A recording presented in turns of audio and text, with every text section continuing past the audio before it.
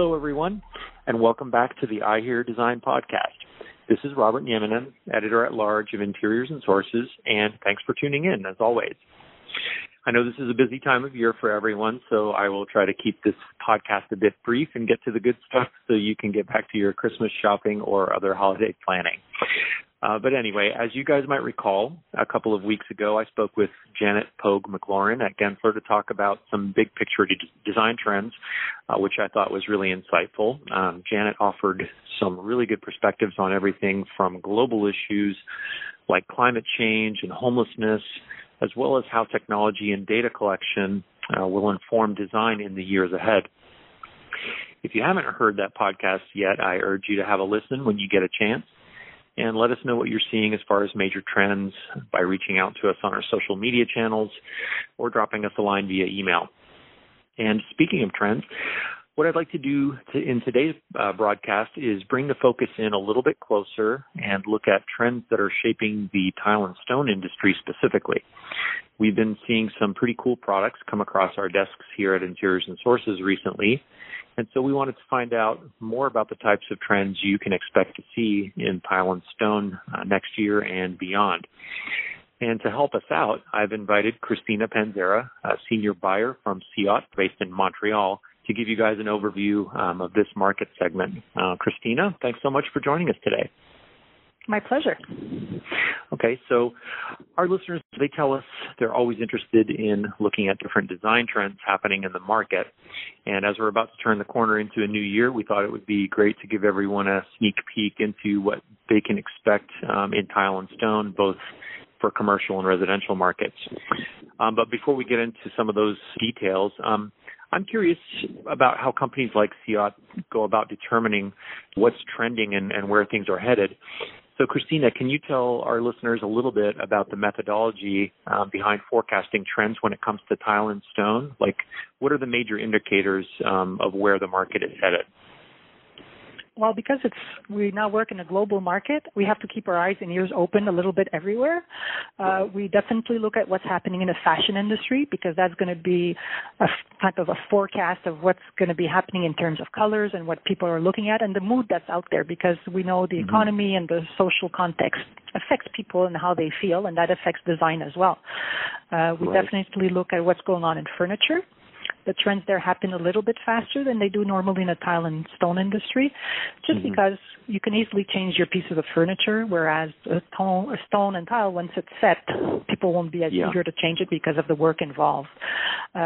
We see what's happening in different types of trade shows from Maison Objet in Paris, definitely furniture shows, as well as the trade shows that involve stone and tile.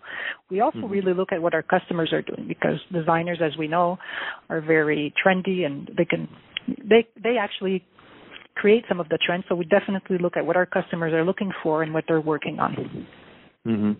Yeah, that's really interesting. And you're right. Once the tile and stone is set, it seems like you have to project a little bit further since those products will be, in place a bit longer than, like you mentioned, fashion or even furniture. So, yeah, that's interesting.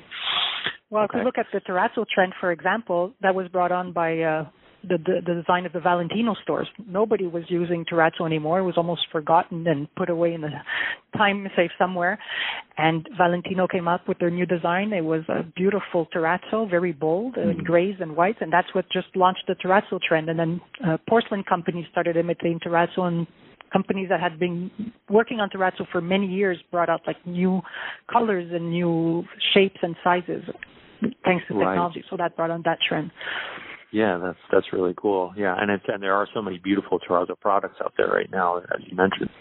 But like talking about, let's say, tile, like what are the types of textures and patterns specifically that are making a big splash right now in commercial projects? There are a lot of patterns that are on the market right now.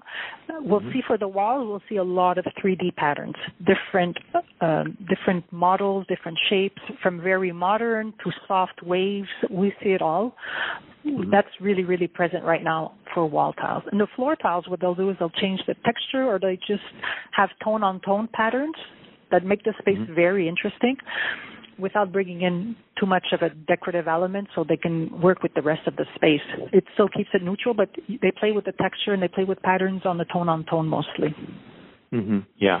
Are you still seeing a lot like with the wood grains and things like that, or is it moving in a different direction as far as pattern? There are still some wood grains available in the more classic looks, or in the very distressed look, or they will adapt the wood grain to more modern colors. So it's wood and not, they just play with the wood grain feel, but with different sizes that are not necessarily planks, that have different shapes, and it makes it a lot more modern. Yeah, definitely.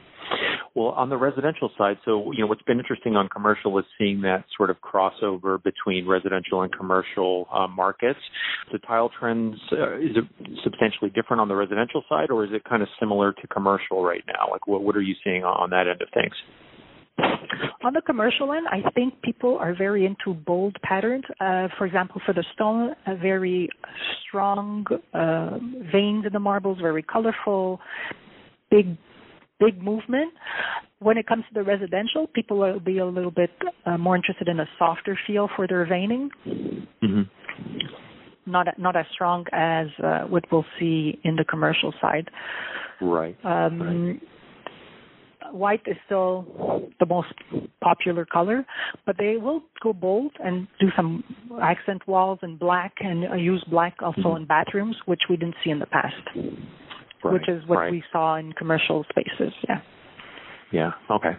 What about... there is a crossover also, because the porcelain tiles, most tiles now are porcelain, so they can be used in the commercial as well as the residential market, so there is a crossover because of that. Oh, right, okay. It used to be that, Yeah, that's a good point. Okay. What about dimensions? Like, are the tiles continuing to get bigger? Are we seeing, large format tiles, or is it kind of tapering off a little bit? Like, what are you seeing as far as size goes? People are interested in bigger sizes, so you see less grout and less joints. However, with the since most tile is rectified, you can't go with like a very small joint. You could almost butt joint the tiles, so that doesn't bother them as much. Tiles are getting bigger, and because of the porcelain slabs taking such an important part of the market, we see that being used a lot. However, there's also a return to very small sizes. They're actually coming out with 8x8 or 6x6 inch tiles, even for flooring. So we have the two opposites. We have the big formats, and then we've got the small ones coming back. Great. What about technology? Like, what role is that playing in terms of tile designs? Are you seeing a lot more like unique patterns or textures or things like that happening because of advances in technology?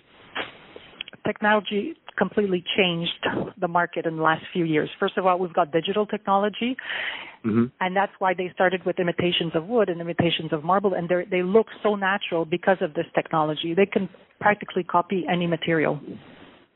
So that really, really made a change.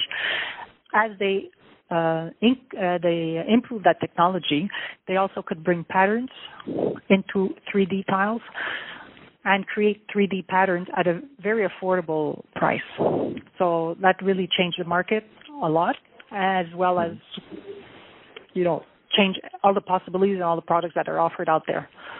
Right. Tiles that used to have to be made handmade are now industrially made, so it really brings the price down and it, offers them many possibilities. Metallic finishes, 3D patterns, patterns in the tiles. Yeah, that's very cool. Yeah, there's been some fantastic products that we've seen, like I said, that have come across our desks and at some of the trade shows, and the technology is definitely really kind of making it very interesting to see what's possible and what's coming out. So, okay. It even affected the stone market a little bit. Like the leather finish used to have to be made by hand, whereas now it's an industrial process. So we have a lot of customers looking into the leather finish when they don't want a polished finish and they want something more interesting than just a honed. It's very, very popular right now for countertops. Yeah, and I wanted to move on to that next, talking about some of the stone trends. So you're saying leather finishes are one. What other types of looks are you seeing coming on, as far as the stone side of things? Again, the very strong stones are popular right now. People want to make a statement, a bold statement with their stone, whether it's a tabletop, it's an accent wall, it's one piece maybe on the island of a kitchen. It's very big right now. Big, bold patterns, colorful. And we're going back to classics also, materials that we maybe haven't seen around for a few years. Also, Levanto is one of them, Verde Patrizia. And I think in maybe 2 or 3 years, beiges are going to come back very strong. Beiges? Okay. Interesting. Yeah. We see. So moving away. We're starting to see a little bit of a movement. Okay. Yeah. Any innovative type of applications? I know you mentioned a couple there, walls and countertops. Like, are you seeing anything unique with stone?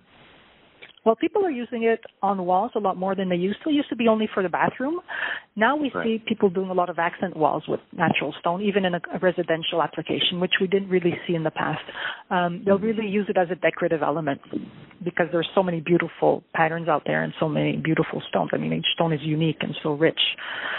We also see a lot of use in furniture. People are actually either covering their furniture or creating furniture directly with stone. And we see that at trade shows as well.